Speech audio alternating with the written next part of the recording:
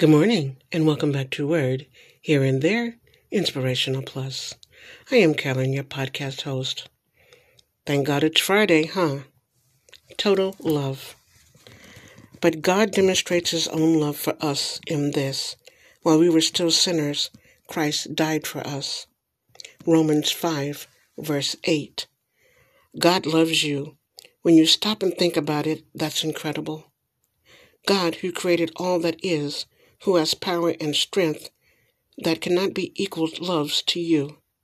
He showed that love in such an undeniable way when Christ died for you. As you seek to grow stronger in your spiritual walk, let your mind focus on your own sinfulness. No one knows it better than you do. Then spend some time meditating on Christ's sacrifice for you. He couldn't have shown His love any more completely. He couldn't have given any more.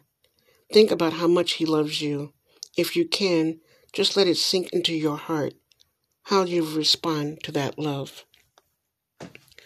Well, guys, it's Friday, thank goodness. A couple of days away from the new year. It's crazy, isn't it? The year flew by so fast. Last night, they show, and it always makes you sad when they show all the wonderful people that we lost in the year. It's mind-boggling to hear how many wonderful people passed away for one reason or the other. How many were actors and singers and just newscasters and just wonderful people. Anyway, for those whose birthday is today, your horoscope says, you are confident, and although you appear laid back, you are a hard worker with high standards. This has been a playful, fun-loving year. In 2024, it will be the time to work, take charge of your health, explore physical exercise, and stay grounded and level-headed. I often have a book that comes into the house, and it is called The Monitor Weekly. I found an article in there I thought would be interesting. But first it says, a pause for poetry. Listen. Meditating on a windy day. Out the window all is motion. Bare branches whip the sullen sky. The dead leaves rattle. Tall trees moan. Brittle grasses bend and snap. In shattered silence my mind rocks. Restless as a ship at sea. Thoughts rise. Crest, break. Salt stings the eyes. All bearing gone, the body spins.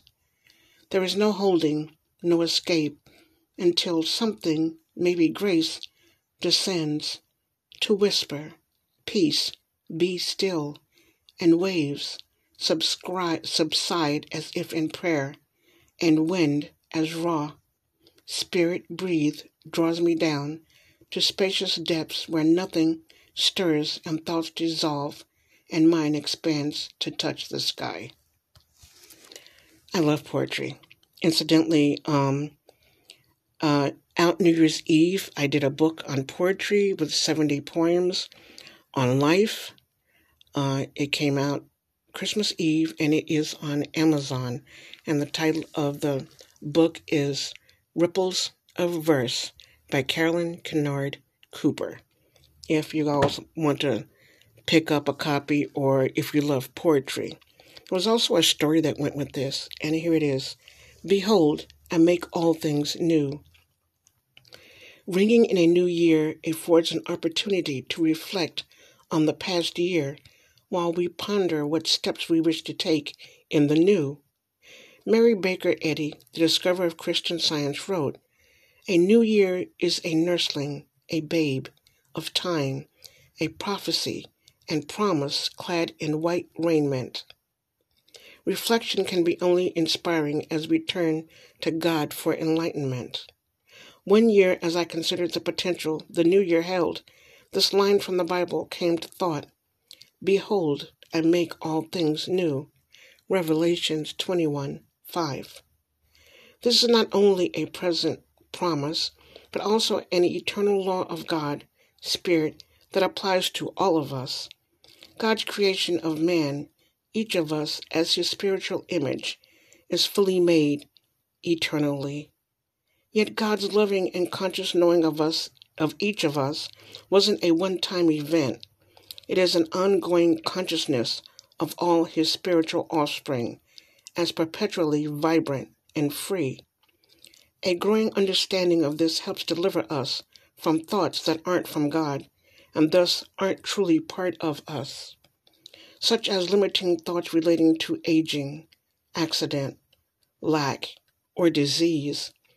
This cleansing takes place through Christ, the active healing message of God's power and goodness, and unfolds greater health, progress, and opportunity.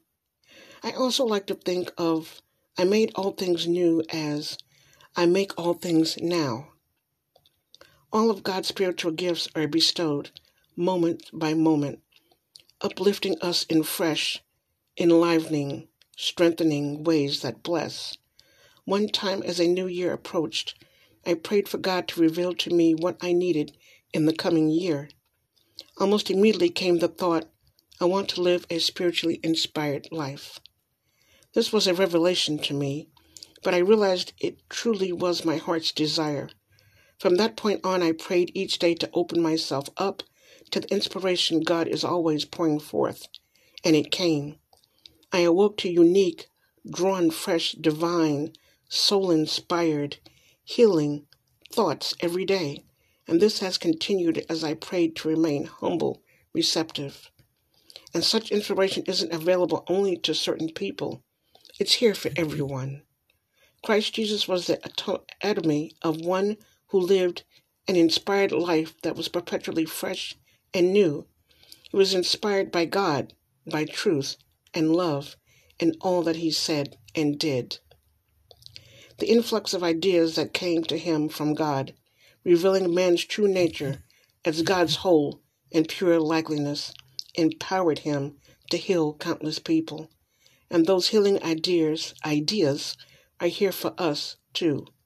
There is no limit to the blessings we can experience as in living spiritual inspiration pours in my case, a greater consciousness of our eternal spiritual nature brought a vigor, energy, and freshness that I hadn't experienced previously.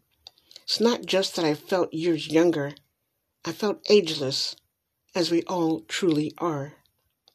We can quietly and meekly turn to God for a vitalization sense of newness right now. Then we find we are not only blessed, but also a blessing to others in new ways, as we witness the ongoing fulfillment of our Father's promise. Behold, I make all things new. This is Carolyn with Word Here and There, Inspirational Plus. Have a fantastic day. Take care of yourselves.